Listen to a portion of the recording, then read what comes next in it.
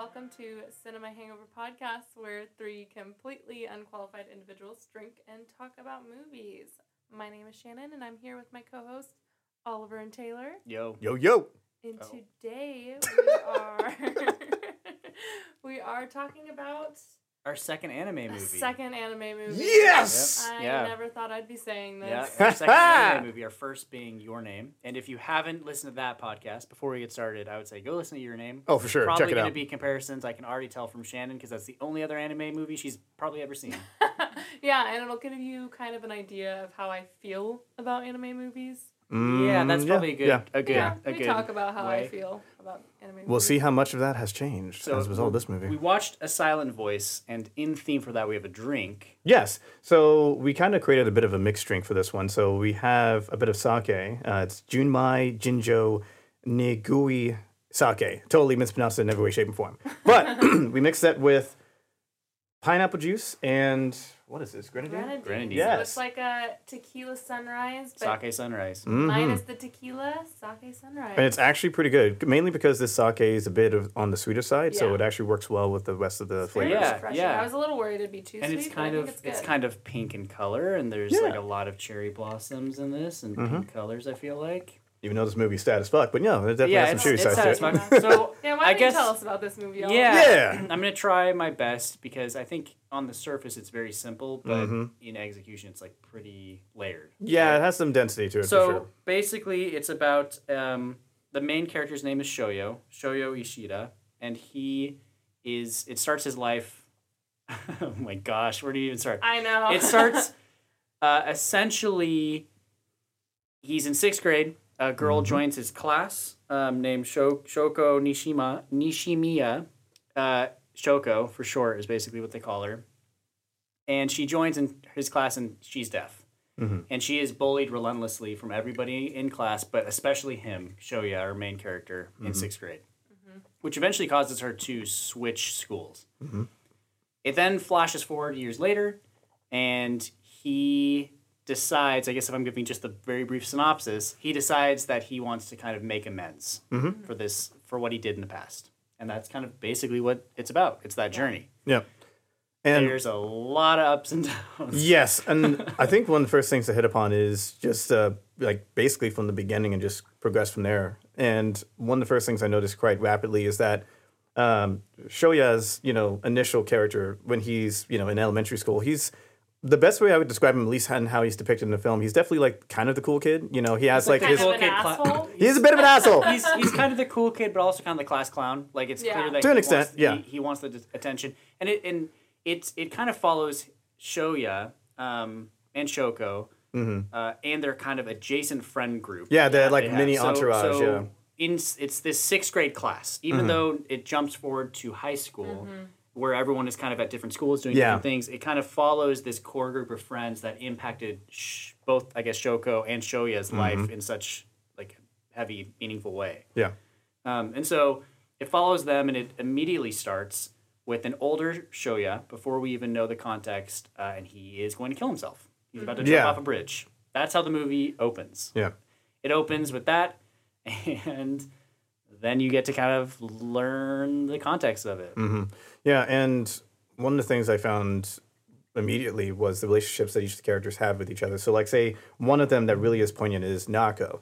She's like the black-haired, girl in the class that sits next to Shoya. And it seems quite early on that she has a bit of, like, a liking to Shoya. And I felt based on like her it was- interactions. Yeah, really quick, I felt like it was actually kind of the other way around. I almost felt like he Well, I think it was he mutual. liked her. It seemed like the bullying started because he was trying to impress her. Yes, almost. but she also, based on like just like the way that she was looking at him and things like that, Yeah. like she also liked him too, Yeah, yeah, in its own way. And it's kind of like supported later on in the film, but we'll get to that later. But yeah, it seemed as if there was like a connection there, and then he had his like main two friends that were like his boys. They would play games and just mess around, and then they were like the other kids in class and all that jazz. But then when Shoko comes in, and they find out, oh, she's deaf and she has a notebook and everything. I think the major instigation was Noako, because she was like, oh, this is a huge inconvenience of having this person here and all that stuff and all the things we have to accommodate for her. Well, Yeah, and there's a couple times, like, because Shoyo really wasn't saying and doing anything right off the bat. Exactly, but he was... He kept hearing what's her name? Naoka. Like saying things Yep. about it. And Yep. then that's when there was like kind of a switch with him. Exactly. Naoka and Miki. So those were like Miki is the blonde-haired friend. Right. Miki, mother. Okay, we'll there's something about that character I've always like. So you're not the only one. Yeah. I want to touch on that. Okay, cool. But, Naoka and Miki, they're kind of the cool girls, it seems like. Yeah. Like, maybe not even cool, but like the popular girls in 6th grade. Yeah. And it becomes pretty clear that Shoya is trying to impress both of them and everyone in the class, but also like it seems especially Naoka.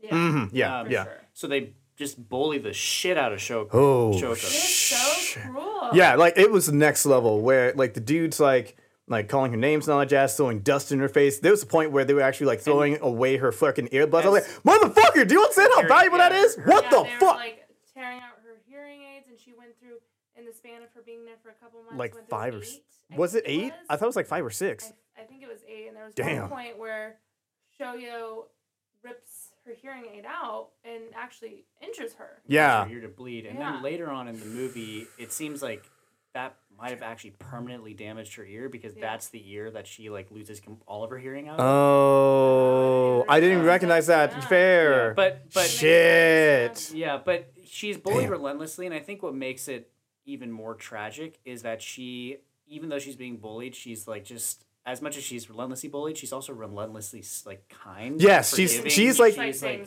I'm sorry. She I'm sorry apologizes for people Right. bullying And her. No the- matter what. And there's an aspect about that is explored further in the film that Yeah. kind of like puts a huge circle around it. But it was just the idea that early on she was like taking the strategy like kill them with kindness kind of deal. That's what kept going through my mind each time I kept seeing her do stuff like that. But she just desperately just wanted to be friends with people. Yeah. And she just wanted to have that connection. And she kind of did for a brief period. So there was this one character trying to Miyoko. Yeah, Miyoko. And she actually was like, hey, I want to learn sign language because there was a point in the film when they're still in elementary school where there's a, I guess, I would say sign language teacher that pops in and is like, hey, you know, we have this new student here and it would be nice for everyone to learn sign language so that it would be easier to communicate with her. And then Miyoko pops up, it's like, oh, hey, I would love to learn sign language. That'd be awesome. She pops up because everybody's like, not saying anything. Like, this everyone's is kind of like, yeah, inconvenience. everyone's Why like, why can't doesn't she just Keep using the essentially notebook. Yeah. Essentially, the frustration it seems, especially for Naoka, but everyone else in the class, is that they have to change the way that they're doing things now, all to compensate for this one person. Which is like the crazy thing is like from a kid's mindset, maybe that seems like a huge world change, but for the reality of things, that's super small. Yeah. But again, that's the thing. Like you have to kind of put yourself in like a rewind mentally to see like, okay, what was it like as a kid? What would this be something that would be considered an inconvenience? Like it's squirrely. Somewhat went through this as a kid. Oh, fair. Okay. And where I was at a daycare with a kid that was autistic and deaf. Oh, ooh. Nobody wanted to hang out with him, and I was the only kid that hung out with him and actually tried to learn sign language from him for him. And I just like watching this movie. It made me think about that, and I can only imagine like just how other kids were to him. And it was like I don't get why you would just want to be so mean just because kids are mean. Different. Like I know, kids are mean. I know, Very but reactionary. like, Yeah. I don't understand that because that's just like not how I was. But it's like kids are fucking cruel. Yeah, so you would be the Miyoko then in that story. Seems like it. But essentially Miyoko then starts to be friends with Shoko, and they start making fun of Miyoko. Mm-hmm. They start making fun of her for her outfits, like how she's dressed. And she ends up leaving that school. Yeah, she leaves does. before Shoko. And this carries on until Shoko leaves. And once she leaves... Wait, hold up. There's a point where Shoya actually gets recognized for his bullying. Well, it's after she leaves. Is it after or before? Yeah, I think it's after she leaves. Oh. She leaves the school, and then they basically say the reason she's leaving the school is because she's been bullied so relentlessly. And at that point, that's when they demand somebody, like, who's been bullying her? Like, she's gone through all these hearing aids. Who's been bullying her? And everybody just pins it on him. Yeah, Naoka was like the first one's like, well, Shoya like teased her a little bit. And he's like, bitch, what'd you say? You started this shit and you were involved and you were involved. And he was like pointing fingers and shit. They all just turned horn dog. Miki does Oh, the same yeah. thing, and all of his friends, they all turn on him, and he immediately becomes public enemy number one. Can I just say something about Miki real quick? That was the point where I realized, like, this motherfucker. Because she puts on the fucking crocodile tears. Yeah, exactly. It's like, oh my God, how can he say that to me? And it's funny because, and I think we'll get to this as we kind of dissect it, but it's funny because she kind of maintains that. And I think a lot of this movie has to do with how people respond to confrontation, respond to life changes, honestly, respond to... Because nobody in that movie really took what happened and tried to be better from it, except for Shoya. Yeah. Nope. Well, okay. There's kind of... I feel like we should go into that because there's kind of like... Everybody in the movie, in one way or another, has arcs in how they acknowledge how they didn't handle the situation properly, basically. And that's the thing. Or how they don't, and it's not even just this situation. I think it's like how they don't handle like life properly. And that's the biggest ways. thing I recognize about this film. It's like one of the major underarching themes behind this is a path of redemption for Shoya. He's trying to redeem himself. And what I've always found fascinating is like there's this notion of when you're trying to redeem yourself, depending upon the degree in which you fucked up, there is an aspect where you are there is like a death in you that has to happen for you to change entirely. So, because sometimes you are so flawed, what you believe in or how you function, that the only thing that your mind kind of creates this solution is that I need to die for me to find resolution for this. Basically the world would be a better place. Exactly. And he's not the only one that feels that way. Which is the curious thing too,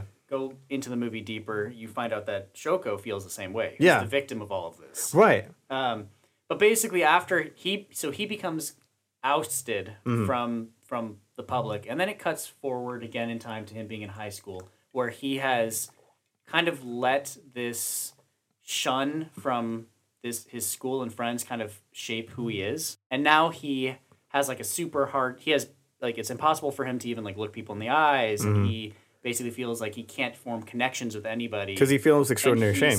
Yeah, he's ashamed. Well, I think one of the biggest driving points that really sunk in the shame for Shoya was the idea that his mother was involved in the situation in the way that she, not only apologized, but there was a scene where her ear was bleeding. And I'm like, what the fuck happened there? I was so confused. Yeah, I was like, did she get slapped in the face? Did the earwing was used in order to prevent medical? What happened? I didn't know if it was like some alternate reality because it was also like the same ear that I don't know. I don't know if she hurt herself. Was it like perception? Like, well, so what happened was Shoya's mom went to go talk to Shoko's mom. Yeah. And as we find out later on in the film, Shoko's mom is one feisty. Yo! And oh yeah. What I'm assuming happened is she just beat the crap out of. No, I don't think that's what I mean. No, I don't think so. So basically, she goes. So this is again back when he's in 6th grade. Yeah. And she goes and apologizes on behalf of her son and is like bowing towards Shoko's mother, which is like a Japanese custom. It's like Japanese I'm sorry. Apology. Yeah. And you can see her gesturing to Shoya, and Shoya can't hear anything. He's kind of like on the outskirts of the conversation. He's like in the car just chilling. Yeah, and then when he walks back, his mom's ear is bleeding, and I took it almost more as like she maybe did that to her ear herself as like a form of repentance. Like I'm the mother of this child who caused harm to your child. So it was like a physical manifestation of the inward pain that he caused to Shoko. Right. Out on. So it could be like a cultural thing that's like, not. Yeah, I'm not really sure. It's not really explained. Yeah. I think it is also important to note, before we go on even further, that this is based on a fairly long running manga. It's based on a book. Or a series of books, rather. Yeah, I just recently found that out. Yeah. A series of books, 7 of them. Whoa! So you're watching this 2-hour movie, and there's a lot of content that they had to kind of condense into this movie. So I think if any of us or anyone watching it feels like maybe some things are, cut over quickly, that is definitely explained in the books. I just did a quick peek at Reddit. I'm sorry, Oliver. I know you're going to get mad at me for doing that. And someone said that they think that she like ripped her earrings out so she could sell them. That's what I was thinking too, to pay for the earbuds. That's Mm-hmm. okay. That was my initial theory So of it what seems that like was. it's pretty unclear to everybody, like what exactly. I didn't think that in the conversation that we see though that it was Shoko's mom beating the shit out of her. No. I felt like it was more so But- her. But I mean, Yeah! it wouldn't be the first time Well, she beat the shit out of yeah, somebody. so That's like way later, but yeah, so oh my god, it, can't wait for that it scene. eventually he gets ousted and he becomes he's so filled with shame that he like no longer can really function in society. Right, Yeah. And right. this is where he decides to kill himself, and it's how the movie starts. Dude, he literally had the plan and everything. And Yeah, that's when you know. he rips off the bottom half of his calendar. He decides when he's going to kill himself. He quits went through his the whole job, gambit, He yeah. takes all of his money out. He gives it to his mom with an apology letter. Yeah, it's like, basically. sorry that you had to spend all this money on my dumbass mistake. My And bad. then he goes to a bridge where he's going to jump off and kill himself, and fireworks go off. And fireworks kind of seem to also be a bit of a symbol here. Yeah. And that Yeah. stops him from doing what he was going to do. I thought there was something else that there was like another element that stopped him outside of the fireworks. Because I feel like there would have been more. That's Maybe I don't really. because he was like I ready to can't- go. I He was can't like on that bridge, remember. like, oh, why? But he basically he decides, when he's going to kill himself, he decides that he's also going to go see Shoko. That's right. one Okay, more, that one that more was it. time. Yeah, This is before he was going to kill himself, yeah. and he goes and sees her, and he talks to her, says he wants to be her friend. All of a sudden, it realizes that the sign language that she was doing towards him when she was a kid was the same gesture of friend. And he was like, wow, I'm a dick. Yeah, basically, wow, I'm an asshole. Yeah, just like sunk in even more. Like, wow, I And he really fucked up. apologizes, and then he goes to go kill himself, and the fireworks go off, and he, for one reason or another, maybe there's more, I don't remember, he decides not to go through with it. And Right. instead, he kind of makes it his mission going forward in the movie to befriend Shoko. Right. It's like, hey, I really fucked up and I was that much of a dick. Let me actually make amends and actually be the friend that I should have been. Right. Yeah, and Yeah. it's really cute. It's also really sad. Yo. Seriously. Shoko has a little sister who at first they think is a little brother. Okay. You know, yeah. I gotta Yuzuru. say, and Yeah. maybe it's just because I don't watch anime. Mhm. So correct me if I'm wrong. I just feel like there's a lot of diversity in this movie. Does that happen a lot in anime? Oh, yeah. Yeah. Okay. Oh, yeah. I was actually Yo, kind of anime is, like, pleasantly pretty diverse, yeah. surprised. I No, mean, there's you a have lot of. Oh my god, I interracial couple with. fucking love Maria. Yo, I fucking that love kid. Maria. Oh my god, that kid's so great. I love Maria. So just Maria is Yeah. the. I guess it would That's be what- yeah, Sister. Shoya's sisters. niece.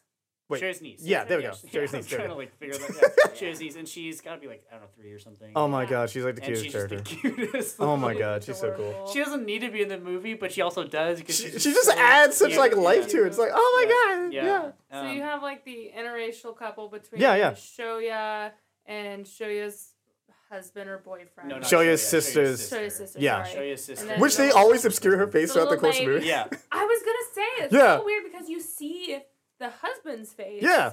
But you don't see her face. Her face is also obscured in the manga. I know that. Maybe it's like an inside joke thing. I don't know. So weird. But then you have Shoko's sister, yeah. who Yuzuru. for the first like Very tomboy. 30 Actually, she's minutes like. of the movie you think is a boy. Yeah. Yeah. You actually think it's Shoko's boyfriend. And Yuzuru has like such a tragic arc too. I know. Yeah. Yuzuru being her little sister, Mm-hmm. and this movie, it's a lot. Yeah.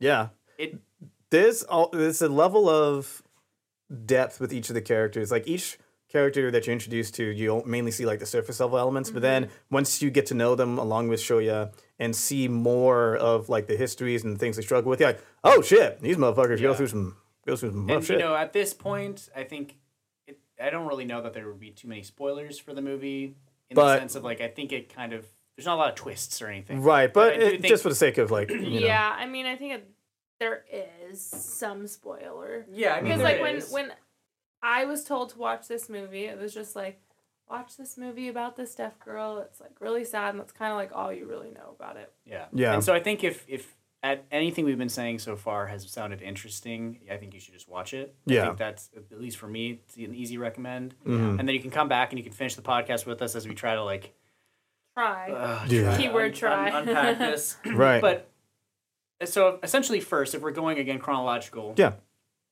he is working on trying to break through to Shoko, and in this process, he ends up stopping this outcast kid, the bigger kid. I love him. Yeah. The bigger kid in class who's kind of like the nerdy, I would assume, bigger kid. Yeah. In class who stops his bike from getting stolen. He literally walks up to dude's like, yo, just take my bike. Yeah, and he's like, he fucking stole it. Shoya's like, hey, why don't you just take my bike instead? And the guy's like, yeah, sure. And then steals Shoya's bike. But the friends, this guy that he's, the bike he saves, he's like the short, kind of awkward kid. His name is Tomohiro. Yeah, dude's got heart, though. Fucking love this guy. And like, fuck yeah. He's the first. So a really interesting choice that we haven't even mentioned yet is that the way that Shoya sees the world is that it's represented with X's on everybody's face. Yeah. So everybody walks around, they have these giant X's that kind of obscure their faces, kind of literally and figuratively symbolizing his disconnect, his inability to connect with people. Another thing to also note too is that Tomohiro is the first one that the X falls off of. Yes, and another thing to note too is that he actually covers his ears at the very early on in the film where he's in the classroom, everyone has X's on them, and he covers his ears. And that is like the beginning of this thread that continues on to the end of the film where he uncovers his ears and he's like exposed to everything. Yeah. So which is it's also an interesting comparison to obviously Shoko who's deaf. He uses the, putting his hands over his ears and not hearing anything as an escape from reality, whereas Shoko doesn't have that luxury. She's deaf. Right. And so there is like an interesting comparison between the two characters there. Yeah. Which I also appreciate as well, that the creation of creating that similar experiences from one aspect to another. And I also felt like for the most part, the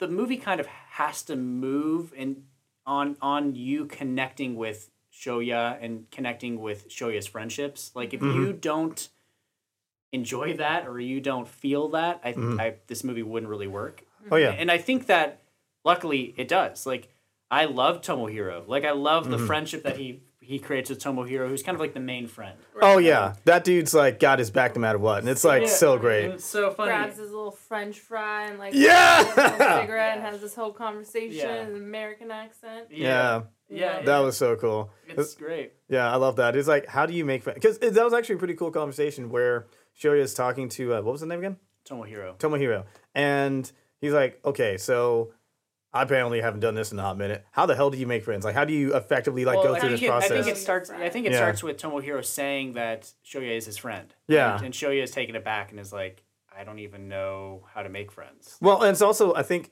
he's like trying to figure out like his place with Shoko. Exactly, yeah. That was the thing I noticed too. Is like he was trying to figure out, okay, how do I do this with Shoko? Because I fucked up royally. So, yeah. And so he pursues this friendship with Shoko, kind of to make amends. And I think probably for me, one of the most interesting aspects of the entire movie is the message of trying to figure out what it means to like actually live and actually find enjoyment in life and be happy. Because at first, I think one of the major arcs of the movie is at first you're not really sure why Shoya, besides it's the obvious that he's trying to make amends, you're not really sure why he's trying to make amends. And it seems like at first it was for selfish reasons, like he wanted to clear his name with Shoko, which ends up creating more kind of problems for Shoko and everybody around him. And then it seems like at the end, he realizes that he genuinely enjoys Shoko's company. So with that, I get the idea, and it's even mentioned in the film, that the selfishness aspect of it. But for me, when I was watching it initially, I just recognized that Shoya was experiencing significant shame. Like his conscience like fucking triggered. And he's like, dude, you were a dick. And there was a good reason why you were shunned from society, because you were an asshole. Well, it's funny because, I shouldn't say funny. It's not funny. The whole thing is not funny. But he goes from being the bullier to now the bully. that didn't work. I was like, wait, what? Yeah, instead of being the aggressor, he's the victim. Like instantly. Yeah. The second they were like, oh, he's the one that did it, like his friends cut him off. They started bullying him, and he had no friends. Yeah. Like, I'm sure there was a point where he was just like, this is what I did to Shoya. Yeah. Shoko. Yeah. Yeah, Their no. names are so close. Right, and even to a degree where as he's going to this junior high school, there's rumors already of how Shoya treated Shoko, and that reputation's following him. And so that's creating that greater sense of disconnection because, oh, this is following me. This is this great weight or shadow that's constantly, behind me of the shit that I've done. And which kind of, leads to the whole, him killing himself, making amends and stuff. Because with so much Wanting to kill himself. Yeah. Yeah. And the recognition of one making such an error, he goes to the point of what does he do? And I think he was just following his mother's example and also following his conscience in a way where he's like, okay, I gotta do something about this. So that's why he was like, all right, let me take care of some loose ends and then take myself out. And then he was like, well, I'm already in the process of taking amends. Let me just go for it. But even he realizes after that moment that killing himself is actually just doing more damage than it is doing anything good. And his mom is the one that calls him out and says, there we go. You don't get, basically, you would do that to me, like you would do that to everybody, and you don't get to be a martyr. That's basically like what she called it. That is literally. Is that what she said? She said, yeah, she says, you don't get to be a martyr. And it's that was kind of one of the moments. I just got a quick question. Did you watch this with subs or dubbed? Oh, that's a good question. Dub. You watch it sub? No, I watched it with English dubbed. Yeah. I watched the English dub as well. Huh. But yeah, she says you don't get to be a martyr. And it's an interesting point to bring out because I think it does highlight the fact that in his attempts to do the right thing, he's also servicing himself. And I think that's just one of the difficulties that one of the things this film is trying to showcase is that navigating life is a bitch. And one of the difficulties of that is even when you're trying to make amends and reconcile and going down the path of redemption, that in of itself is a struggle because, not everyone's taught how to do this shit. And most people don't even taught how to do this shit. So he's stumbling about trying to figure this out. But he's trying, and he actively is putting an effort. And anytime he's at a point where he's confronted with his, past deeds or anything, he recognizes this, takes accountability, and he's trying to take care of people. Up until a certain point, his happiness peaks when he finally kind of earns back all of his friends, and they go to this carnival or fair. Yeah. Right? Yeah. And they're having, he even asks the question, he's like, do I deserve to be happy? Yeah, which is, that's a fair question. He's like, this is the happy, am I actually happy? Do I deserve to be happy? And he's having this great time at the fair, and then shortly thereafter, at that same time, Naoka confronts Shoko, and is basically like, dude, that shit takes her on the Ferris wheel and just rips her. Yeah. Dude, that shit was so bad. She is a little biatch. So here's something real quick. So connecting with Naoko's character, motherfucker. I know. How can you even connect with her character? No. Connecting what we just mentioned with Naoko's character, rewinding a little bit. So hold on, real quick.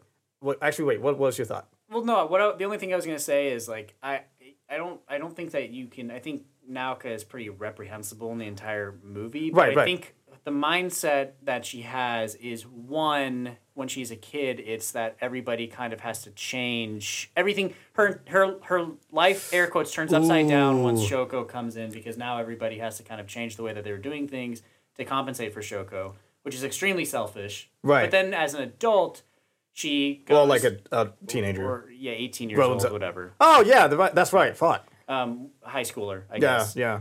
As a teenager, yeah. She goes, and her mindset has shifted to basically you are kind of the embodiment of Shoya's guilt, and you are making him feel more guilty, and you being here is just causing more problems for him.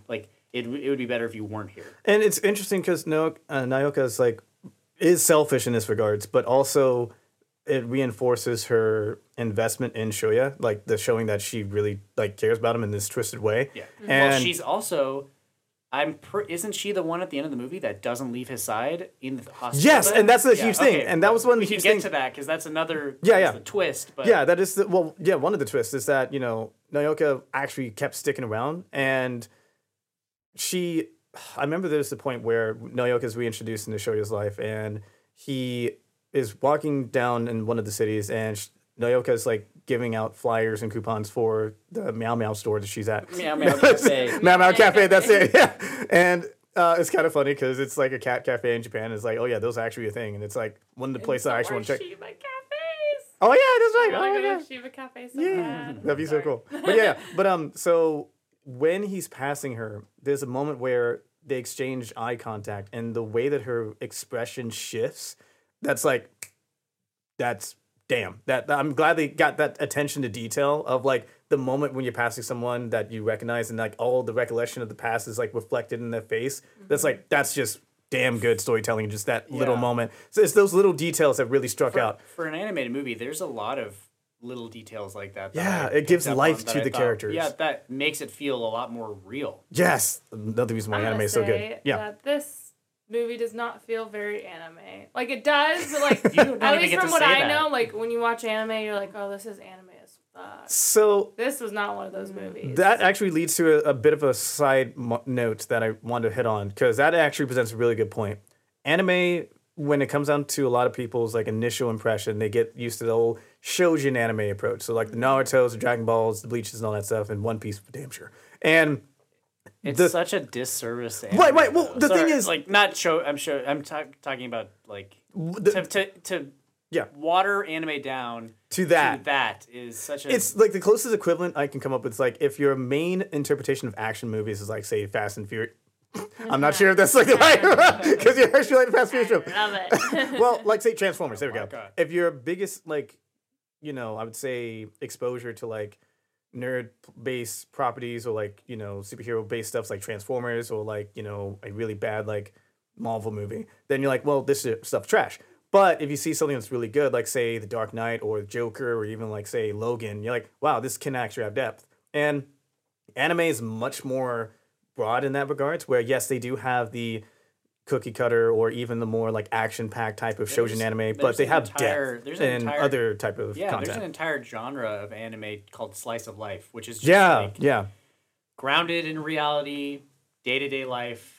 This is almost like a slice of life anime. Actually, another analogy just came to mind too is that it's the same way how the West it basically treats animation in general, because oftentimes there's a perception that animation's for kids, right? But then when you see the breadth of animation that exists that can cater for not just children but also adults and explore various aspects of life in a very effective way, anime is the exact same thing, but just from the Japanese culture. So if you have that type of perspective and you can appreciate that with Western animation, then anime is kind of in that same ballpark, where it's just a medium to express these various stories. Yeah, and I guess I was going to ask this later on, but it's a good time to ask it now.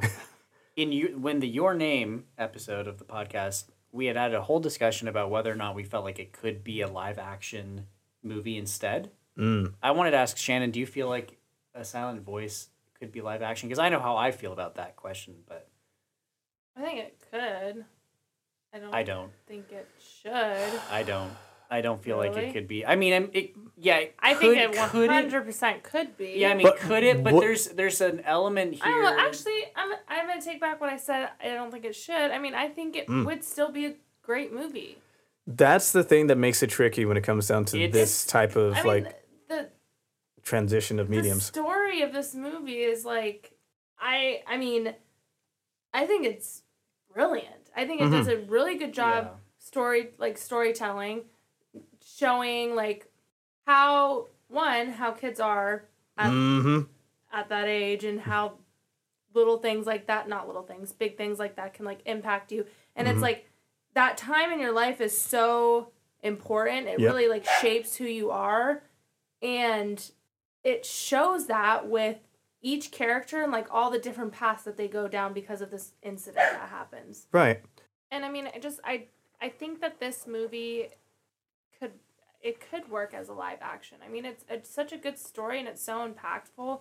I don't think it has to be an anime for it to work. No, like it doesn't have to like stay in the anime realm. It's just that there are certain elements to take into consideration when you bring something to live action, and animation in general has this means of both distilling and emphasizing certain aspects, whether it's like expressions or stylistically or whatever the case may be, that can really help hone in on the emotional aspects of a story. And the best thing that comes to mind as a way of like thinking about this is think about all the live action Disney films that have been coming out, like say Beauty and the Beast and like Lion King and Aladdin. And I, funny enough, from my own personal experience, I recently had the chance to watch I have the back. Stupid because they're about princesses. And wait, hold on, wait, hold on a second. So real quick, so I had a chance to watch the live action ones first, and then I saw the animated ones because apparently my order of watching things backwards. I know, but. So, like, as an example, I know. So, again, quick side note. So, I watched the live action Aladdin first, and then I actually got a chance to see it. I know, it is backwards now. But, as a result of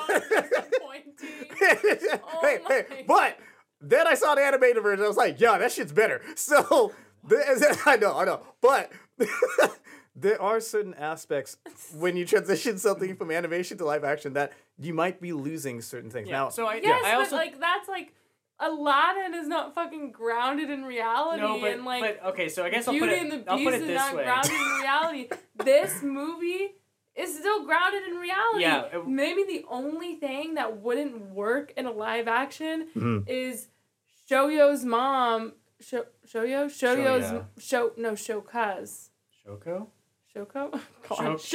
mom beating up a little kid. Oh no, they've still let that happen in live action. For fuck you. Let me put it this way. I think that this movie animation allows this movie to be incredibly heartfelt and sweet and kind of like joyful while also still being like heavy and sad and having these deeper elements to it. Whereas live action, I feel like would be overly sad and the lighthearted moments would come across as corny, not as like like I think so there's a moment and I mean I think that's where it kind of depends on the director, the writer, and the actors. Like the execution and so, of it. As far as like anime goes, that probably makes it a little bit easier. There's a moment in this movie where Yuzuru, who's Shoko's little sister, it like had run away from home and needs to walk back home, and it's kind of a whole tangent there, but Shoya is walking her home almost against her will because she wants him to leave her alone and he won't. And it's pouring rain and he's holding the umbrella over her head. Really beautiful, sweet moment in animation. In live action, corny as fuck. That would be super fucking corny. There's like no way that would work on screen. Tomohiro as an entire character would not work in live action. What? No, I don't think it would work. Yes, he would be. Oh yeah, I see what you're saying. No, he like part of what makes him funny is like the physical comedy that you can do in animation is part of what makes his character so funny to me. I agree with the whole like umbrella scene, and there's certain scenes like that wouldn't work in a live action. So like it obviously the story would have to be tweaked a little bit, but there'd be some like adjustments. Would work. No. Yes. Maybe not exactly, disagree. but Tomohiro would be cringy. And I think he's supposed to be cringy even in this though. Yeah, but to a degree, but it's like charming cringy. Yeah, it's charming. It's like cute, and I feel like what you can do, like his comedy is very like there's like a physical comedy to it in animation that you just couldn't do because human beings can't like teleport. Or like what? There's just stuff that they're happens. Like stylistic choices, facial expressions that are funny, or like. Even the scene where he's like got his arm around Yuzuru and they're like talking and he's like, yeah, this is my boy here or something like that. Yeah, like, oh, that's actually not a boy, that's a girl. And then he like teleports away. It's like it shows him and he's like across the street and he's like, oh, didn't know. Yeah, that was hilarious. I love that shit. There's a lot of so great. Or even like just... and again like the storytelling would have to be tweaked a little bit, but the overall message of this movie would work in a live action. So I guess it wouldn't be able. It would be harder. I mean, you'd have to. Well, I guess the biggest thing is writer and good actors, but no, I get what you're saying. Where it's like the execution would have to be tweaked, but it could still be done. The message could still be delivered, but would it have the same level of impact that the animated version did? I disagree, but that's the beauty. I think it could. I disagree. I don't think that you could tell this exact. I mean, I think you could take the message. Yeah, you could take the message. The message is pertinent, and that could be in any film. It could be in claymation. Like the message is pertinent, but I don't think that you could tell the exact same story live action to the same degree. I think that you'd run the risk of being overly sad. Like, it would just be too sad because you don't have enough levity because the lighthearted moments wouldn't work as well with real people. Or it would be corny as fuck, or it would be, like, obvious that it's trying to make you feel something when it's not. I just think that the animation allows you to do things that you can't do, even if they're subtle with real people. And you have to have damn good actors. You have to have damn good actors. It's not impossible to make this as a live action. Speaking of acting, I do want to note the voice acting. So again, this goes back to the aspect of us being an English dub. So I'm not sure about the Japanese like version, but the English dub I thought was fantastic. There were certain like line deliveries that stood out. I was like, God damn, that was like, it was so like nonchalant, but it felt so genuine to like certain characters. Like, it wasn't even the idea this was like voice actors, like, oh yeah, this is like a live character. This like it was just well done. Yeah, like I really like the voice acting in this. Yeah, I think so too. And I think that it's a tough ask. It's a tough ask to have anybody voice act a deaf person. Yeah. But I think that the person that did it did a really fantastic job. Yeah. Oh, like you felt in many ways the isolation that both Shoya and Shoko experienced. That's actually a really good point to mark here. The level of isolation that they experience is actually one of the things that bonds them together in a way. But holy shit, like there's a point near the, like, I would say the last third of the film where they're both like really hitting their low points and facing the realities of like how deep their sorrows are, to the point where they both were damn near close to like killing themselves. And damn, it was just like, that just hit my soul a little bit. I was like, God damn, there were a couple times I had to pause on this movie, like, oh, I need a minute. It is really sad. But again, I guess like, I feel like it's because it's animation and because they can tell the story the way that they can with animation. I don't feel like it necessarily feels like it's trying to make you sad. Right. Like, I think it's trying to tell a story and you feel sad because you have like bonded with these characters, and you can understand what they're going through, and like it. I think any movie that can make you feel sad has done something right. Like any movie, or not, maybe not sad. Any movie that can elicit an emotion from you is doing something right. Yeah, it can be really fucking cheap. It can be a dog getting hurt or something, and it's just like, I'm sad and now I'm also mad because you put that in your movie or something just to make me sad. Right. But like, or it can be something like this where it's you are feeling sad because the movie isn't necessarily telling you to be sad, but because you can understand where the characters are coming from, what they're going through. Oh yeah, that you feel for them. The amount of times, like, and it's an animated movie, it's even more special. Exactly, the amount of times where Shoko expressed this deep sense of like sadness, where it's like, no, I hate myself, or like, I'm so sorry, and like it almost sounds as if like, you know, she felt like her being deaf and the fact that she hated herself because she couldn't change that. She felt like a burden to others, that she was inconveniencing others. And I was like, someone hug this child. I swear to God, that hurts my soul. So I was like, so it's it's crazy because he feels that way too. Yeah. They both feel that way. They feel like their presence it would be better if they were not around. Right. Yeah. And well, the one thing I just want to note, and this is one thing that I perceived with this, like, so I just mentioned how, you know, Shoko feels like she's a burden in that regards. For Shoya, there's an additional element of, I contributed to the suffering of this person, and she experiences all this as well. Fuck than hell. So it's like one actively is someone that is causing the burden to others in many ways, and she's just like, I'm just, my existence is causing this issue. So in their own ways, it's like a similar, you know, issue, but it comes from different sources. Yeah, and I think there's a major turning point towards the back end of this movie where you kind of assume that everything is good. Like, you kind of assume that Shoya and Shoko are on the up and up, and that they're getting along and things are kind of like turning out okay. It's actually shortly after, I think, all of their friend group kind of breaks up again after that conflict. And they're watching fireworks. He makes amends. It's during her mother's birthday, Shoko's birthday. And there's fireworks going off, and Shoya makes amends with Shoko's mother, kind of. Yeah. It like, seems. Right. Basically, she didn't want Shoko or either of her daughters, Yuzuru or Shoko, hanging out with Shoya because of what he did to Shoko as a child. Yeah. hyper protective mother in a good way. Yeah, like no. badass mom. Reasonable. Yeah, like she's like ready to like So they throw hands. but they decide to hang out with him anyways. Yeah. And reasonably so, because he's, trying to make amends, trying to be a good person. Right. And they go and they watch these fireworks. And everything seems really good. And Shoko says she has to go do some homework. And she goes home during this like festival. Yeah. After her and Shoya had a conversation about like, oh, I missed your birthday. Like, next birthday we'll spend together type of thing.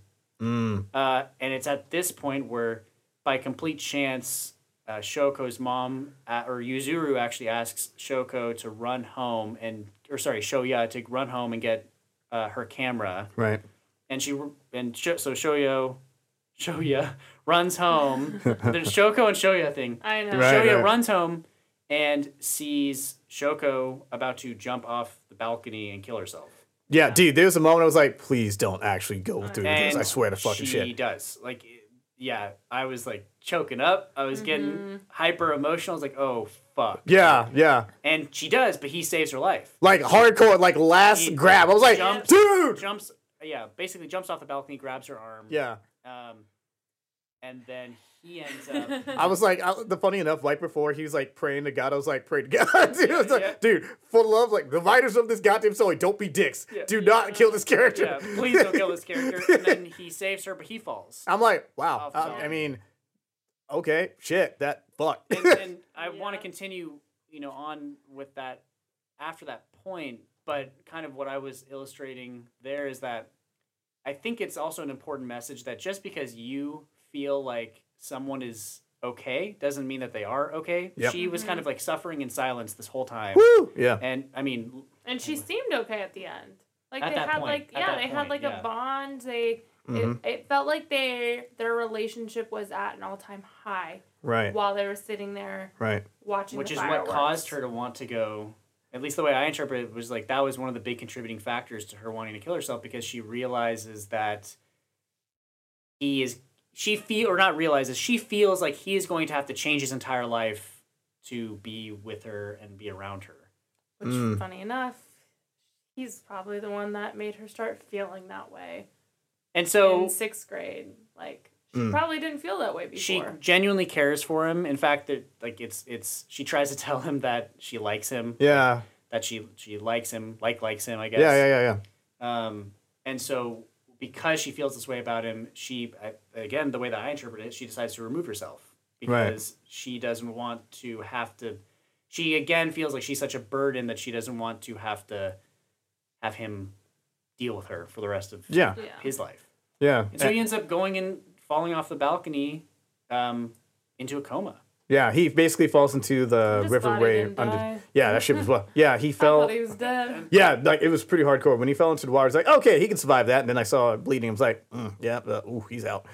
He's out for a while. And the follow up to that with now the story's kind of focusing a bit more on Shoko because Shoya's out for like a while, and the resulting.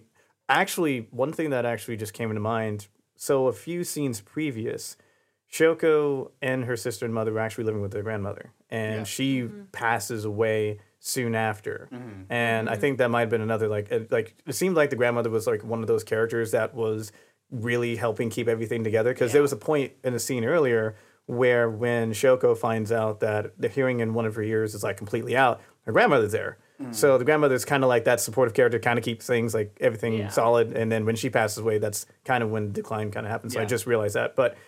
When Shoko is, trying to, deal with the whole fact that Shoya almost died trying to save her, you see an interesting, reversal of several ways. So, like, say, for instance, Shoko's mother and, what was his sister's name again?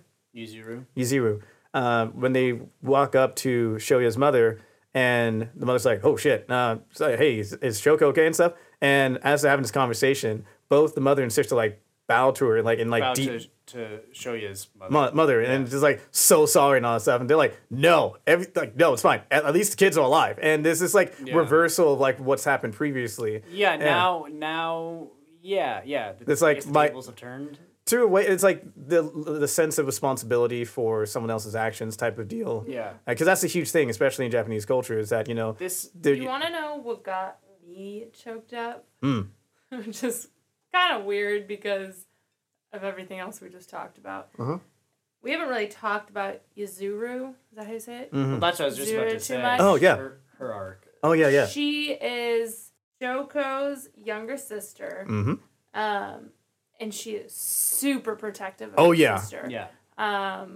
She's also really into photography. Yeah. And you kind of, she's like always carrying her camera with her, and you kind of see that She's very along much the way. like a tomboy. Yeah, she's Yeah, a yeah. tomboy. And there's one scene where we've talked about it earlier, where she like was with Shoya, and she went to go walk, and she's walking in the rain, and she sees a dead frog, and she takes a picture of it, and then just keeps moving along. Mm-hmm. Well, in the end, You find out the whole time. You find out in her room, like you see in her room and throughout the apartment, that there's like pictures of dead animals all over the walls. Yeah. So that's what I was gonna say. So at the end, she starts tearing those pictures down, and her mom asks her, "Why are you tearing these down?" And she's like, "I thought if I showed Shoko what death looked like, then she wouldn't want to die." Yeah. Mm. And that just Yeah.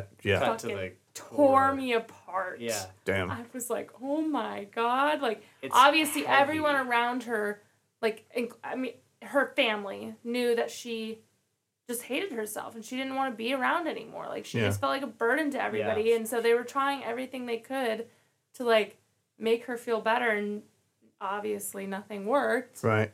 And Just, I think that's the other tore thing. me apart. That's the other thing that makes this pretty relatable and like pretty like in-depth film is that when someone is going through those type of experiences, it is the family and friends will do everything they can, but at the end of the day, and depending on the circumstances and all that jazz, it is the individual's journey in terms of being able to get through that, because it's a lot of the internal views of self and how you relate to the world and all that jazz that you have to wrestle with, and Yeah, I think like, it's rough. you have to find your own reason to, like, I mean, I guess live both literally and Yeah, figuratively. yeah. And that's kind of what, I think that was kind of the change I saw was that Shoya decides that he, like, at the end of the movie, so throughout the entire movie, he's kind of living for others. He kind of makes it his mission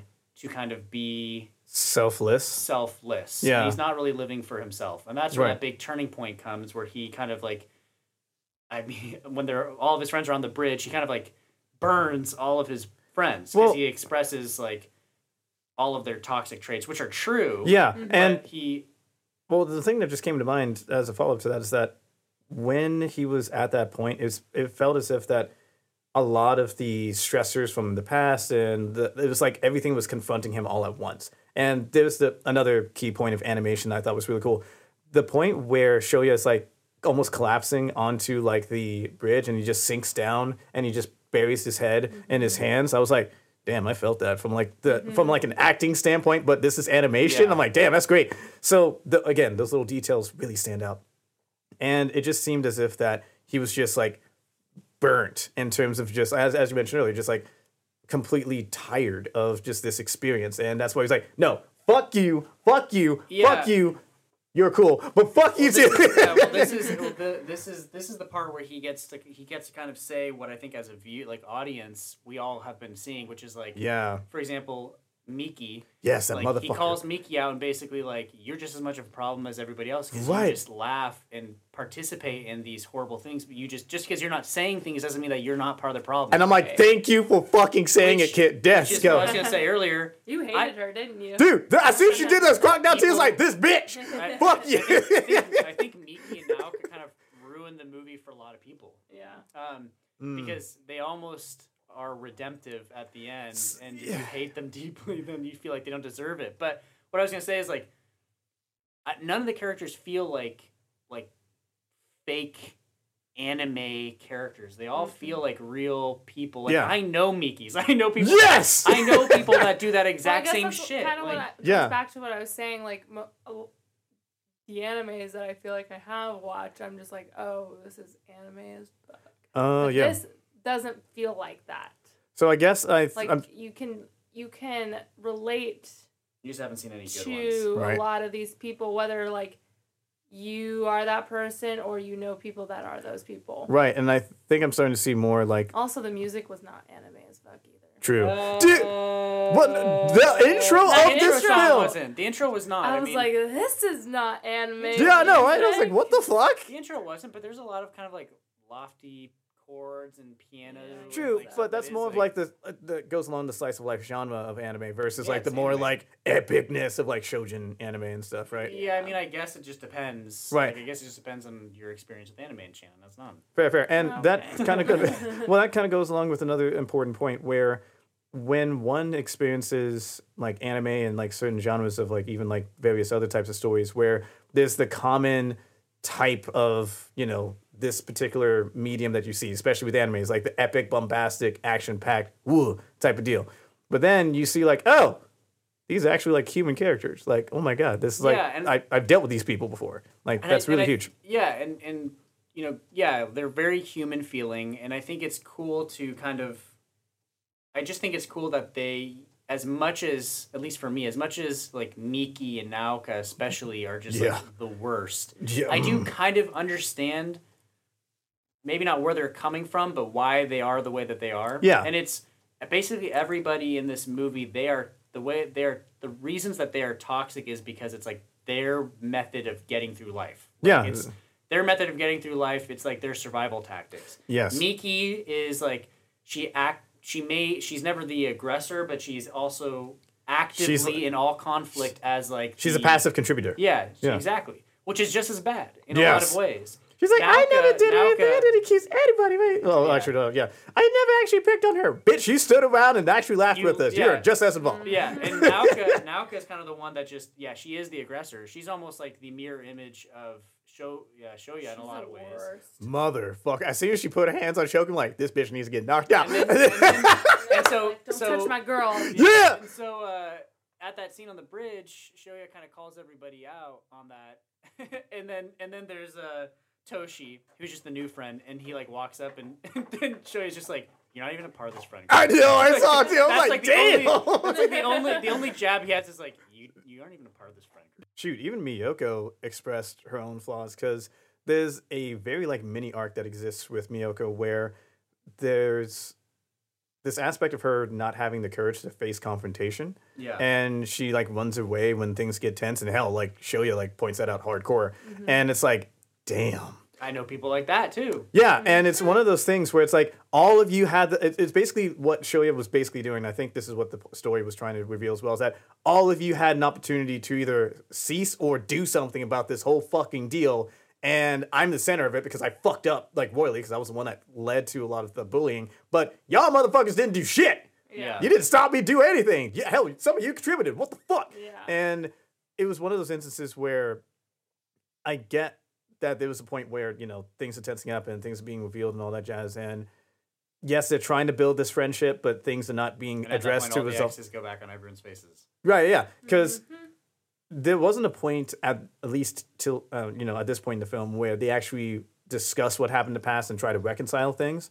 So these like this, maybe there was a point where you felt like this was fake or something like that. I don't know. But it was an important thing to need to be expressed because it was like, y'all, what the fuck? It kind of helped open the wounds again for it to properly heal. Yeah. Kind of deal instead of like putting the band-aid on, like, hey, we're just going to pretend this never happened. Well, and I think it also just has to do with like learning how you need to live through life. Like how you need to improve and grow as a person for things to be better. Which comes back to after he gets in this accident, he wakes up from this coma, and he runs to the spot that we haven't even talked about, the river where the koi fish are. Yeah. That's their meeting spot. That's their meeting spot. That's where this blow up happens. That's where he always meets Shoko.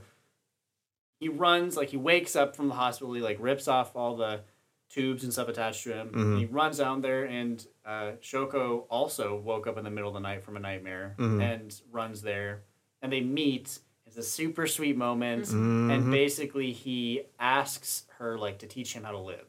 Yeah, like, show me how to live, which is the whole movie is so focused on kind of like dying, I guess, like kind of like living to die, kind of like fulfilling, checking your boxes and like fulfilling, making amends with everything you need to make amends so that you can disappear kind of is Right. how these main characters view it, and instead now he is asking her like, show me how to live. Right, because the whole thing is that, I can understand the idea that you have this sense of great guilt and shame for the things that you have done or the passivity of your behaviors, whatever the case may be, that led to someone suffering, whatever the case may be.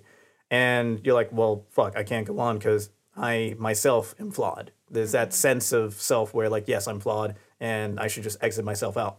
But what this film is trying to showcase that everyone has these mistakes and flaws and everyone is fucking up in their own ways. The whole point is A, recognize them, B, do what you can to make amends to them, take accountability, be responsible, but also you're trying to strive to be a better person so that you can live a better life, not only for yourself, but for those around you. Yeah. And that's like that quick turnaround that the film And that's what tries to happens show. at the end. So they embrace, and then he goes to this high school class fair with her. He Yeah, takes the school Shoko. festival, yeah. I think it's alluded to kind of like as his girlfriend. It's like not a explicitly foundation said. of like, hey, there's a growing connection. Yeah, growing connection there. And he sees all of his other friends, and then all of a sudden he kind of like opens his eyes. He starts crying because he realizes that he like is healed. I guess. Yeah, it's like he's free. He's to free a from degree. that burden that he's been carrying with him, and now he is. He's not ashamed necessarily anymore, and all the X's fall off of everybody's faces. Right. He's finally opening himself back up to the experience of like connecting with people. And again. then it ends, and once it ends, there's like a brief ball at the end where there's two people standing in it. Did you see that? Like a Yeah. That's like something that popped up at the very beginning. Yeah. Except there's only one person in the beginning, and I kind of interpret this as like it's the light at the end of the tunnel. And now he has kind of someone to journey through life. Yeah. Like someone to share this experience with. Yeah. Yeah. Yeah, that's cute. So cute. Yeah.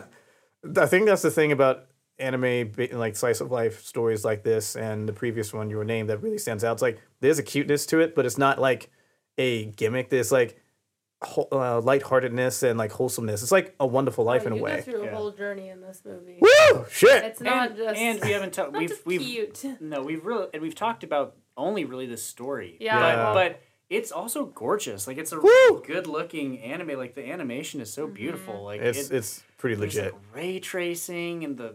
Is it ray tracing? Oh the shit! Colors, like the way that the sun casts through the trees, Koi fish, cherry blossoms, just nonstop koi fish, which is a symbol of luck. I mean, that's a symbol there too. Like I couldn't help but also like you're in it for the story, but then you get to also hang around because it's so fucking pretty to look at. And that's the other thing about anime that makes it stand out. It's like a painting in motion. Ooh. Yeah, that does sound corny as hell now that I said it. But to a degree, kind of is. Very corny. Yes, but to a degree, like that's the thing that you get to add to the experience is that stylization and being able to see the artist truly showcase their technical skills at an incredible degree and showcasing this realism not just in the characters but in the world around it. It's so damn cool. Yeah, I love that shit. Do you? Oh, were you gonna ask the same question? I don't know. No, you go ahead and ask your question. Oh, I was gonna say I don't know if you guys heard a lot about this movie beforehand. I had, which is really surprising since I'm the non-anime person. Yeah, how the fuck did you? What'd you hear? So many people were telling me like, if you don't like anime, like at least give this movie a shot. Your Name and A Silent Voice were the movies that I was being told to watch. I mean, fair. Before I write off anime. So I don't know about you guys, but did you think the hype was deserved? Fuck yeah. Yeah, I did. Yeah. Fuck yeah. I did. Yeah, I think that's a pretty easy Yeah. answer. Yeah, I did. I mean, I don't really have. Honestly, I don't know what I was expecting going into this movie. Like I knew that it was emotional. I knew it was about a girl that was deaf. That's really all I knew about it. Would you watch it? This exceeded my expectations. Really? Yeah. Would you watch it again? Yeah. Yeah, you would. How about you, Taylor? Dude, I bought the film. Did you? Yeah, not even kidding. It's in my car right now. Afterwards? Or... Yeah, it's in my car right now. Oh, wow. I literally So bought it you right before I got watched here. it and then went and bought it? Yeah. I wanted. Yeah, I was like. Well, there you go. Yeah, like. I bought it too, so. Yeah, like the thing with me when it comes down to like buying movies these days is that I don't like once I watch them films like one and done. But if I really appreciate the work that's been done, it's like a fantastic story. I want to support those that created it and also want to add it to my collection. So I'm like, that's got kind it. of how I feel too. I'm just a little more excessive about it. I got a lot of movies. Fair, Even fair. if he hates the movie, he'll buy it. That's What? But If you're looking at Fast and Furious, swear to God. How about Fast and Furious for you? Okay, that's a different tangent there. I guess the question that I was going to ask, it's unique to this movie. Yeah. And I don't know if it's a fair question to ask, but do you, the last movie that we talked about that was anime was Your Name. And you yourself just said, the movies that you're asked to watch, if you don't, before you give up on anime, is Your Name and A Silent Voice. Do you have a preference to one or the other? They're both good. I'm not saying you have to say one's bad and one's good, but like, which one, I guess, I don't think saying better would be the right way to put it. If you had to convert someone to anime, which one would you choose? Yeah, that's a better question. Yeah. Which one would you show to someone that believes that, which one would Anime's you show to trash. Shannon? Which one would you show to Shannon? Here's my thing. Oh. I think that A Silent Voice is probably one that you should show to somebody if they're not into anime. Fair. Just because I think it shows that anime movies aren't always the overdramatic expressions and the anime theme songs and whatever. Mm-hmm. I just had an entire compilation of anime openings come through my mind. It's weird because I don't even remember what I rated Your Name. I think it was decent, like It was pretty good. high, yeah. It was good. But I weirdly think I liked Your Name a little bit better. So here's kind of. Yeah. I guess I want to ask you that question. It's surprising too, because Taylor, I feel. I won't give my rating yet. I feel strongly about this movie, Mm-hmm. but I feel like. I don't know. I feel like I had a little more emotional pull to Your Name. Oh, okay. I don't know why. I think I can see why. So I think maybe it's because you don't get the It's like a mystery. happy ending here. What? in Your Name. You actually kind of get a happy ending. Actually, no, you do. You do get. Yeah. I mean, you get you do, but I guess. I mean, Your Name is definitely also, I think, not hyper anime, but it is definitely more fantastical than this movie, for sure. Yes, this is for definitely sure. grounded in reality as much as an anime could be grounded in Oh, hell reality. Yes, there are anime moments in this, but it's super grounded. super grounded, whereas Your Name, I think, also is pretty grounded, but But it does has have some fantastical elements, yeah. for sure. And What about you, Taylor? I would say, damn. You don't want to get into reviews yet. Right. Or Your ratings Name yet. does but- have a happy ending. It does. Just remember. It Yeah. has a But I'm tragic just like, ending you- until you the very, think- very yeah, end. and you- exactly. Yeah, That's yeah. kind of what I was thinking about, and that's why I had more of like an emotional like tug at the movie. I was Also- just like It's like a running thriller, too. around the. I'm not gonna talk about it in case somebody's listening hasn't seen it, which you probably should go watch it Name? before. Yep. Yeah, I would hope so. But there's a scene where you're just like, come on, you're so close. Oh, yeah. Also, there, I do think as many comparisons as can be drawn between them, they are different movies too. Like Your Name is, I mean, it's a body swap movie, but really in the end, it's also kind of like discovering yourself, and it's a love story. Like that is kind of what it is. This is not. I thought this was going to be, but I would argue that this is not a love story. This is more of like a drama. This like, is not a love I don't story. even This is know like- if they end up being like together at the Well, end. the thing with this movie, with A Silent Voice, is that it's much more of like, things are much more hopeful. There's like the potential for growth and connection, and it's much more like things have gotten better. But this is a very dramatic film. Well, Your and Name, it's very heavy. very- I mean, very heavy. Like, I think woo! when we release this episode, we'll have to put like a content warning or something because there's a lot of talk of suicide. And Oh, yeah. it's very heavy. It's Yeah. dark. And like we said, because there aren't fantastical elements, it does cut deep. It's like Yeah. it And does it's feel like like real people. Going through People- shit. Yeah, I mean, so many people went through this as kids, being Yeah. bullied in elementary school. That changing the. I mean, think about 6th grade. Like that's a huge, huge point in your life. You're about to go into middle school, and that is a huge change. Yep. And it's just. I mean, everyone can kind of relate to like how big of a time that is in your life. And when you have people bullying you or people writing you off, like it feels like the end of the world at that age. Ooh, the one thing that just reminded me of, just real quick, that kind of harkens to that point. there's a scene when they're in elementary school where Shoya is really bullying Shoko and she fights back. There's two lines that really stand out in this back-to-back where she says, what was it? I'm mad at you. I'm trying to do my best. And that shit's like, oh, fuck. And then when you add like the whole context of film on top, that's like, oh, fuck. That's like, oof. And so I do think that you didn't answer yet, but we'll get back to that. I do think that the comparison that, I think the easiest string that I can draw between the two, besides, like the animation style and that they're both kind of Slice of life? Not hyper anime, kind of slice of life, is that both tell a story between kind of like a male and female protagonist. And both, you just want in both movies, you just want your characters to be fucking happy. You just are like fighting for them. And like, I don't know in an anime, it's very rare in animes that I feel as deeply for characters as I do in Your Name and A Silent Voice. I'm gonna punch some little brats in this movie. Dude! Okay, just real quick, because we've been dancing about it. So there's a scene when Shoya's in the hospital and Shoko's like, going around like, getting an assessment of the situation where Naoko was like really pissed and because again she blamed Shoko for this whole thing and she's like literally has her against like an outside fence like really like railing in on her and then Shoko's mom literally walks the fuck out, slaps her. Yeah, exactly. I was like, let's go. I was so excited. Me as a mom. Hey, dude. Like I was like so glad. I thought she was about to like throw like extra hands and shit. I was like, let's go. Physically fighting and then Shoya's mom breaks him up. Yeah, and I was like, no, don't stop her. Let's go. Watch out. Exactly.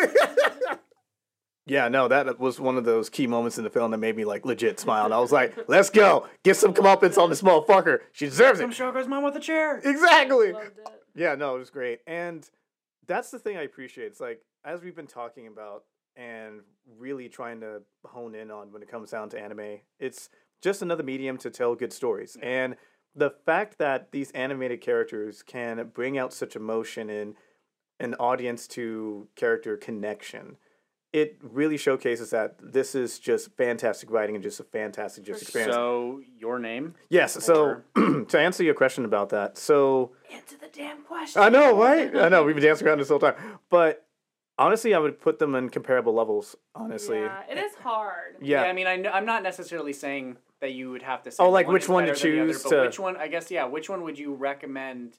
Which one would be the one that you show? Or maybe it's neither. You would honestly I also watched this after a really stressful day at work, so maybe that had to do with, like, I obviously felt very strongly about this movie, but I feel like, I mean, Oliver knows me. I'm a freaking crybaby, and I wasn't about to cry in this movie. No, I don't think. But Your Name, I think I did cry. Well, there's also the thing to consider too is that Your Name has a more comedic element to it that then becomes a bit tragic and a mystery, and then it kind of has a very like resolution at the end. Well, this one's dramatic throughout with some levity, so but maybe that's part of it too. Well, I also think that Your Name, and I don't want to spiral off too much about it because we have a whole episode about it. Right. Your Name also spends a lot of time you're only focused on these two people basically, and it's just it's only them. There's not really a whole lot of other characters in it that you focus on, and it's really just building this relationship. So at the very end, and I won't go into spoilers, there is an event that rug is ripped out underneath. That could tear them apart, and that is like, that fucking hurts. Yeah, you've been, like watching them, and you've been like understanding how they are falling for each other. Versus this movie, it's like. The whole movie. I'm trauma bonding with the character. Yeah, that's a great way to describe it. Yeah. The whole movie, they're just trying to like figure out their friendship and figure out how to be happy on their own and with one another, maybe, and like just kind of figuring life out. And like really reconciling like the errors of the past more than anything else. Because, that's that's maybe shit. So, what do you think, Taylor? And just what? In general? They're comparable. Recommending to a friend if you were showing them anime for the first time, if it was a Shannon it depends on the person, really? Honestly. Okay. Yeah, like, because you have to be able to, like, gauge effect. Like, both movies, if you, like, throw it at somebody, there's a good chance it would work. Which one would you have recommended to me first? Your Name. Okay, that's the one that I recommended. So, and obviously is that what you would have recommended to me first? Mm-hmm. Yeah, because the comedic element definitely helps build that levity and, like, translate from there. That this one probably should have been the one that you recommended to me. Really? To be fair, I hadn't seen it, but I would have stayed with it. Oh, wait, is this literally your first time? Yeah, this is my first time. Damn! I mean, sorry, A Silent Your Voice. Name I've seen started, Your Name. and I was like immediately rolling my eyes. Oh yeah, because the Yes, anime opening. The anime is fucking It's trouble. very anime. But I But- I knew that if you could get through that, you would enjoy it, and you did. And I and think it that is I way still more extra. A Silent Voice has one flaw for me. What? Mm-hmm. What? And it doesn't ruin the movie, and I've kind of been saving it until this point, or putting it off until this point. Yeah, I'm surprised too. Dun. Yeah, I know, right? Like, I feel like, and I've only seen it once, Mhm. and mind you, I had a long day too when we watched it last Fair night, enough. Shannon and I. I think that because it is a 7-book series oh, that is condensed into a movie, that I don't really have a problem with anything being underdeveloped. Mm-hmm. But it does feel long at times. Do you think it would have It's been a 2-hour better movie. as a show? I don't know. I don't really know. 'Cause- I don't know. Everybody says you should read the book. Everyone's Really? Yeah, everything that I mean, read. you telling me that it's a 7-series book, that makes me Like think 7, that it like- should probably be a show or But I think that you. a trilogy. I don't Yeah, know. it would be a trilogy. So here's no. my problem. If it was a show, I would be worried that you wouldn't get fulfilling. You know, a show kind of has to capture you every episode. yeah. And I don't know that there's enough meat here to capture you every episode. I think a movie is the ideal way. Right. Honestly, It's a good way to condense it and package it. but- It would have been kind of interesting, though, and I'm sorry I keep cutting you off, but it would have been kind of interesting to see why each of the characters were the way that they were. Oh, Yeah, have so like from what I backstory. understand- we don't even really know like if there is a reason. From you what know, I it's just, like- understand, and I haven't read it. From what I understand, though, like basically every character has an actual arc in the book. Yeah. Like Oh. you get to understand kind of their role and why they're friends. Even with Naoko, Rhea the and motherfucking Naoka and Miki are not. 'Cause I wouldn't say they're redeemed in the book, from what I Miki understand, is, but they. just a There's straight understanding. up Yeah. biatch, and I'm like the whole time I'm like, why is she so cruel? Yeah. Like she's so mean to this girl. She's so mean. But- it seems like to almost everyone around her, even I think Shoya this, that she likes, she's still kind of mean to him. I think that this, so kind of where I'm going with this is that I think this movie, you know, it needs to be long to capture everything. And obviously it has a lot that it needs to pack in if it's going to be true to the source material. And this movie's loved. Like it was critically acclaimed. Mm-hmm. It has high ratings. I think it's like at an 80 or 90 something % Rotten Tomatoes. Like Woo! people love this movie. Yeah. So it's not like Good shit. it's bad or it failed the manga lovers of it. In fact, it seems like people that love the manga also love this movie. Which is huge, which is great. Which is huge. I guess what I'm saying is that I don't know that you could cut anything out because then you do a disservice to the people that have read the books. Mm-hmm. But it does feel, I think, at times long. Like it feels at times when I was watching it, and I love it. I love this movie, but I agree. I think at times it just feels. I don't even want. It's not meandering. It's kind of There's a lot to unravel.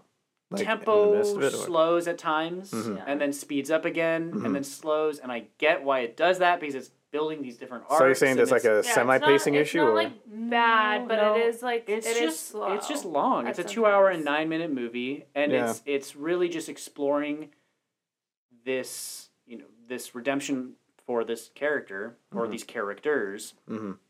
And I think at times It kind of feels like it's like a coming of age movie It kind of is in a way. in anime, and I almost feel like maybe that. No, I don't know. Maybe that just You doesn't can't- you- fully work. so you can't cut any of the characters because No, they're you from, can't. from No, they're you from the can't. book, right? There's nothing in here that you could cut. No. And I almost guess feel that's why I have such a hard feel like time with stuff it. should have been added, which is bizarre because it does feel long, and that's why I'm saying, do you think it would have been better as a show? Because No, I don't though. Yeah. I don't. I know. It's tricky. Yeah, it's tough. It's tough. maybe I think two-part movie. This is like the obviously, best it's like- that they could do with what they had in terms of like the you medium do. we're How working about you do? Yeah, I don't know. I won't even suggest it. I Yeah. haven't read the books. I don't feel with. It's like like a I 3-part necessarily- movie series, something like that. or You could. 4-part, I almost you know? feel like you could do like a prologue, a movie, and an epilogue. Or like a You could do, mini-series, maybe, or something Prologue like would that. be like you would have like a prologue that really builds out the like 6th grade, like the dynamic there, all the friendships there, why everyone is how they are, and then the meat of the movie would be the movie that we just saw, and then the epilogue would be post coma, or coma post whatever. Yeah. And that's not ideal.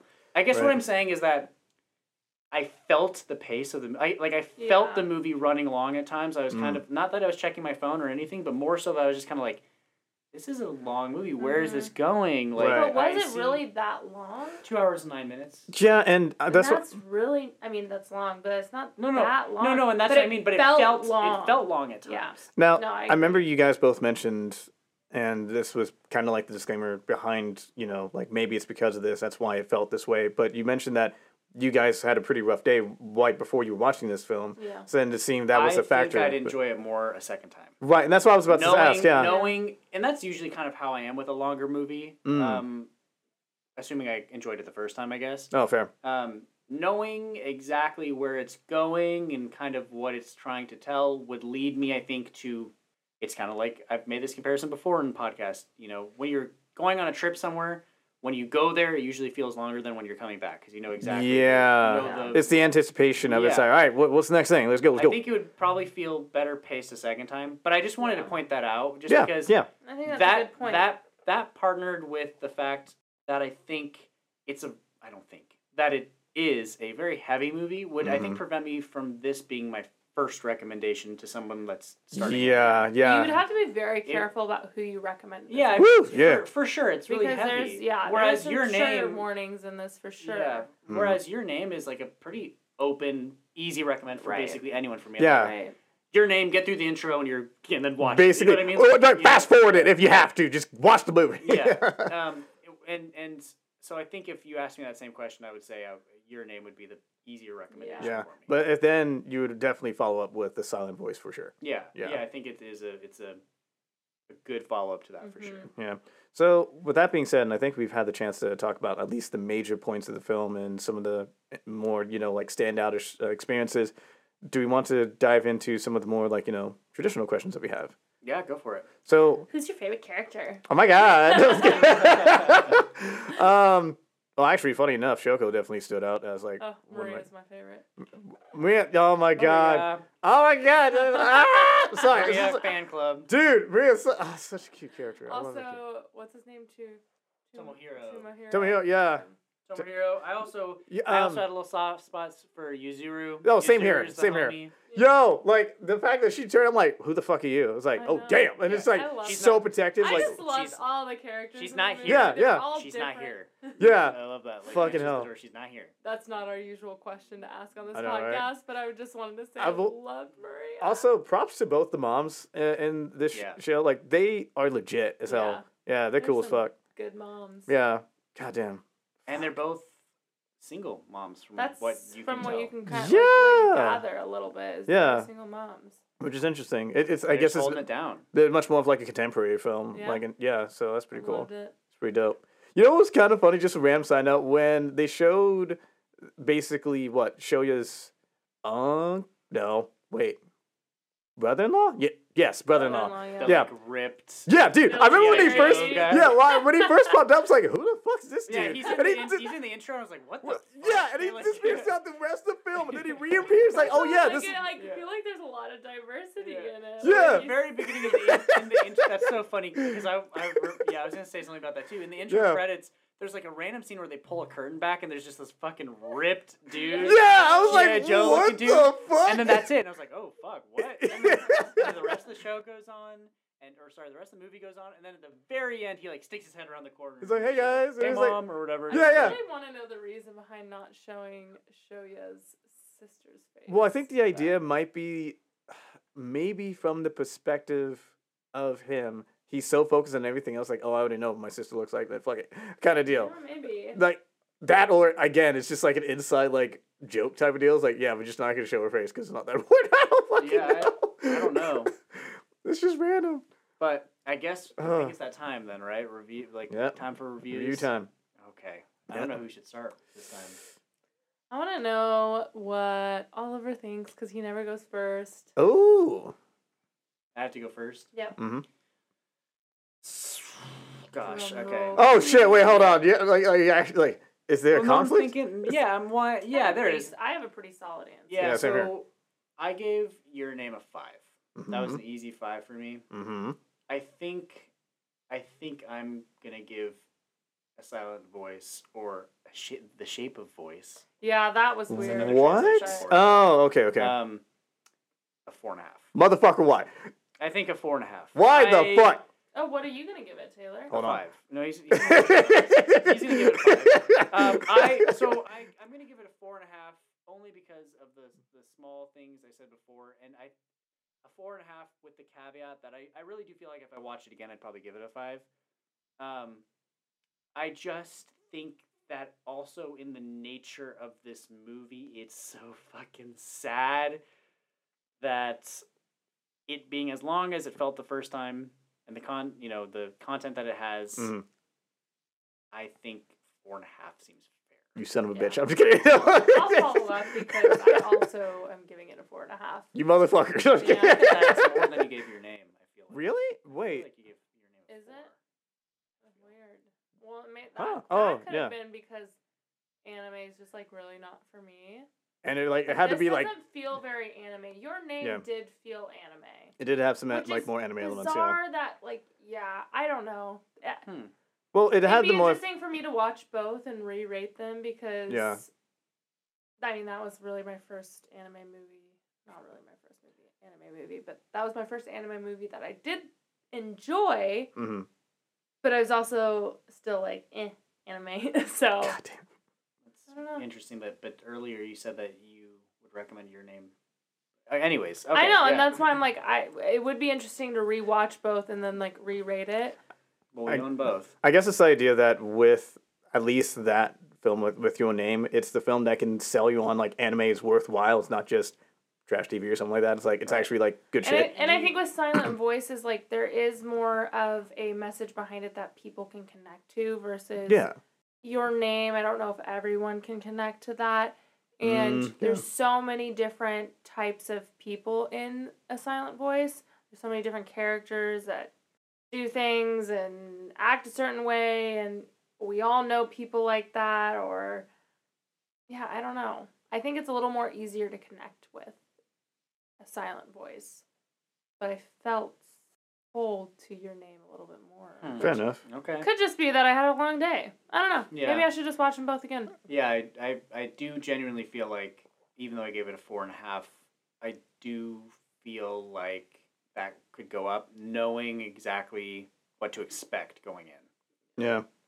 Well, I'm just going to go ahead and just provide the actual appropriate review and give this a 5 out of 5. Yeah, no, honestly, this film was so effective in terms of being able to translate the experiences that I bet can be rather difficult to effectively translate in like just any type of story. Yeah. As authentically as this film did to showcase the real humanity of the characters, where yes, some of them are reprehensible, like what's the term I'm looking for? Are not Irredeemable. Irredeemable. Or like they've done some fucked up shit. But you still see them as human beings that are flawed, and if you learn, yeah, I know, right? But if you found out something about them that really explains why they behave the way they do, it's like, well, what you did is still fucked up, but I get why you're like this, and I kind of feel for you in a way. Just do better, you fuckhead, type of deal. But it is one of those situations where, because as an animated film, it's able to translate that not just in the writing, but in the performances and in the presentation and everything of that nature. It's just a well-made just work of art. And I didn't see anything major in terms of the flaws, and I can understand it is a bit of a long movie, but maybe I'm just used to like long forms of like media and stuff. I didn't find an issue with there's it. a difference between. That it's between long. It's just the pacing feels kind of slow, and it's like I just think, which is funny because I feel like the pacing is slow, but I feel like there could have been more added to the movie, which is bizarre. So I guess because there's like characters that are the way that they are, and you don't know why. Like with Shoya, he's a little a-hole in 6th grade. Yeah. And it doesn't really need to be explained why he's a little a-hole. It's just kind of like you kind of gather that he's just trying to be cool. He's trying to be the class clown. Yeah, he's trying to fit in. He's a kid of that age, realizes that's not okay later on and makes amends for it. versus it doesn't really give anyone else the chance to have that same Miki. Yeah. Miki, she's just a little biatch, and you never know. You don't know why, and she doesn't change. And maybe that's like that's the reason for them. Like there's a reason for that in the movie. I wouldn't say some she people doesn't. Just don't change. Right. Well, I wouldn't say she doesn't change. Like she doesn't really though. Well, okay. So she does feel sorry for the fact that Shoko went through all the shit she did, and. But she's still like, I hate you. No, you're thinking of Naoka. Naoka. Okay, sorry. Miki is the blonde hair one that's very passive. Naoka. Yeah, okay, so if you're talking about Naoka... yeah, so Naoka, she has a turning point at the very, very end. as much as Taylor does. That motherfucker. Naoka, I did not like her. She is mean. She never changed. She has a very brief bit of having a turning point at the very end, because one thing that happens is that waits at the train station for her like every single time. It's like, bitch, I'm here. Yeah, you can't avoid this. Exactly. Yeah, you're going to face this, and that's actually where. So when Shoya we're going backwards. Shoya wakes up from his coma. Shoko has made amends with everybody. Yeah. Almost for him. Yeah. In a weird way. Yeah. Naoka, I really didn't hate so much because, unlike Miki, I think Naoka gets the chance to express why she sucks. Like, I got to, as much as she still sucked, I got to kind of understand why she was such a bitch. Like, I can't think of a different word to describe her than why? that. What? Because she hates change? Yeah, her entire world got, like, turned upside down. All of us, and I'm not saying that's okay. She was like rolling her eyes. I'm just trying to explain the characters. Right. Like, her world gets turned upside down, and all of a sudden she saw her friends. She spanked enough as a kid. Damn. She got slapped the fuck up though. She got slapped the fuck up. Is that okay? No, like, but whereas Miki is just kind of like a snaky little, yes, little fucking and she doesn't get that same explanation as to why she is the way she is. She just kind of is probably that way. A privileged little. She did get called out. It is. She's like it's alluded to that she is a privileged girl. Yeah. Like, it's like that. She's a smart girl type of deal. That's what it is. Like with Shoya and with Miki, like. I feel like it's pretty easy to kind of tell like why they are the way they are. Yeah. But with Naoka, it's not. She's like just mean. She's just like very resistant to change and just like didn't like the idea of her like mini paradise being like disrupted. And then she also like it seems like comes from this like protector type mindset of like this is these are her friends. Mm-hmm. This is her core friend group, and this person came in, and whether it's their fault or not. Now her friend group is crumbling. Yeah. And so she comes in and is like, you came in and you can't choose, you don't get to choose the way that you are, but we all have to kind of compensate for you, and now our friend group is shattering. And now I could just and she also it also is alluded to the fact that Naoka wants Shoya and his two original friends, I don't even remember their names. Yeah. To become friends again because let's not talk about the fact that she is the reason that everyone started to hate Shoya. Right? So, we could go back something that we actually haven't talked about is the shitty fucking teacher in the beginning. Dude, that guy was a fuckhead.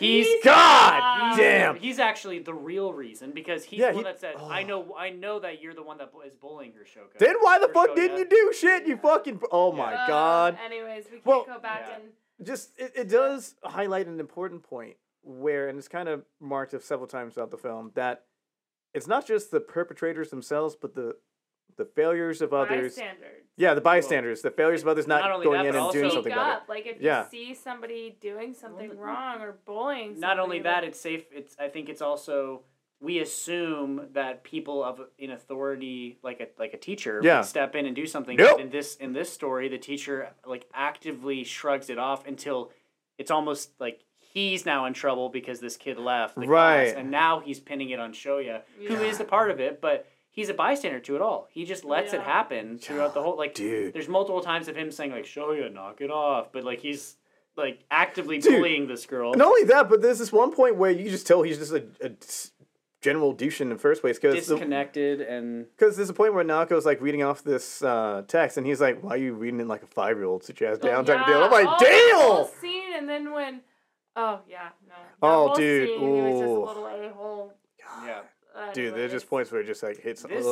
This was a great movie for discussion, but this is so fucking sad. This podcast episode, I feel like it's going to be so sad. Right. Well... And it might be confusing listening...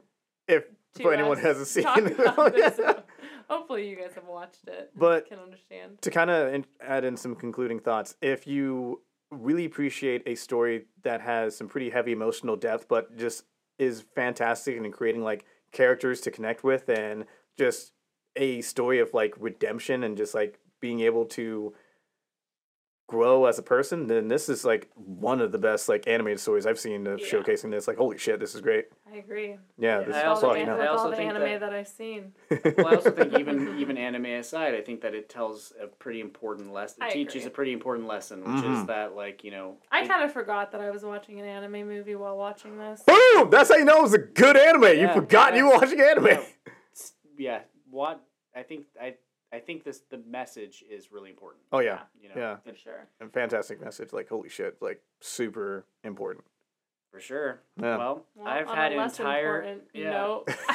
What is the drink counter at? You know, we got so busy talking about, all the dark shit in this movie that I didn't even pour myself a second drink. I just finished my first one. We were talking about some I think dark shit. I'm like 4/5 of the way done. Like, I got like a the sip first or two. one. Yeah. Yeah. Wow. I finished mine really quick, and then I just was sucked into the deep, dark void that is all the content that's in this movie. Yeah. Yeah, well, I've had 2, and I started on my glass of wine.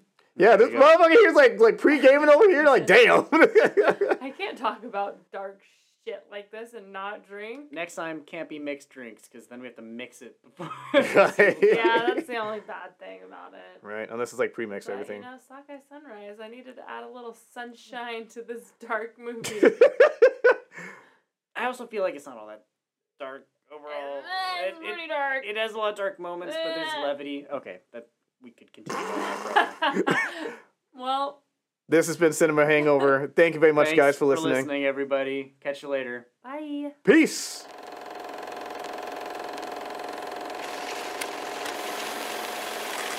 Hey everyone, if you want more Cinema Hangover, check us out on Facebook, Instagram, and TikTok. We also post episodes on Spotify, iTunes, and SoundCloud. If you have any movie suggestions or questions, drop a comment on any of our social medias. Also, if you have any drink recommendations, be sure to let us know. And again, thank you for listening.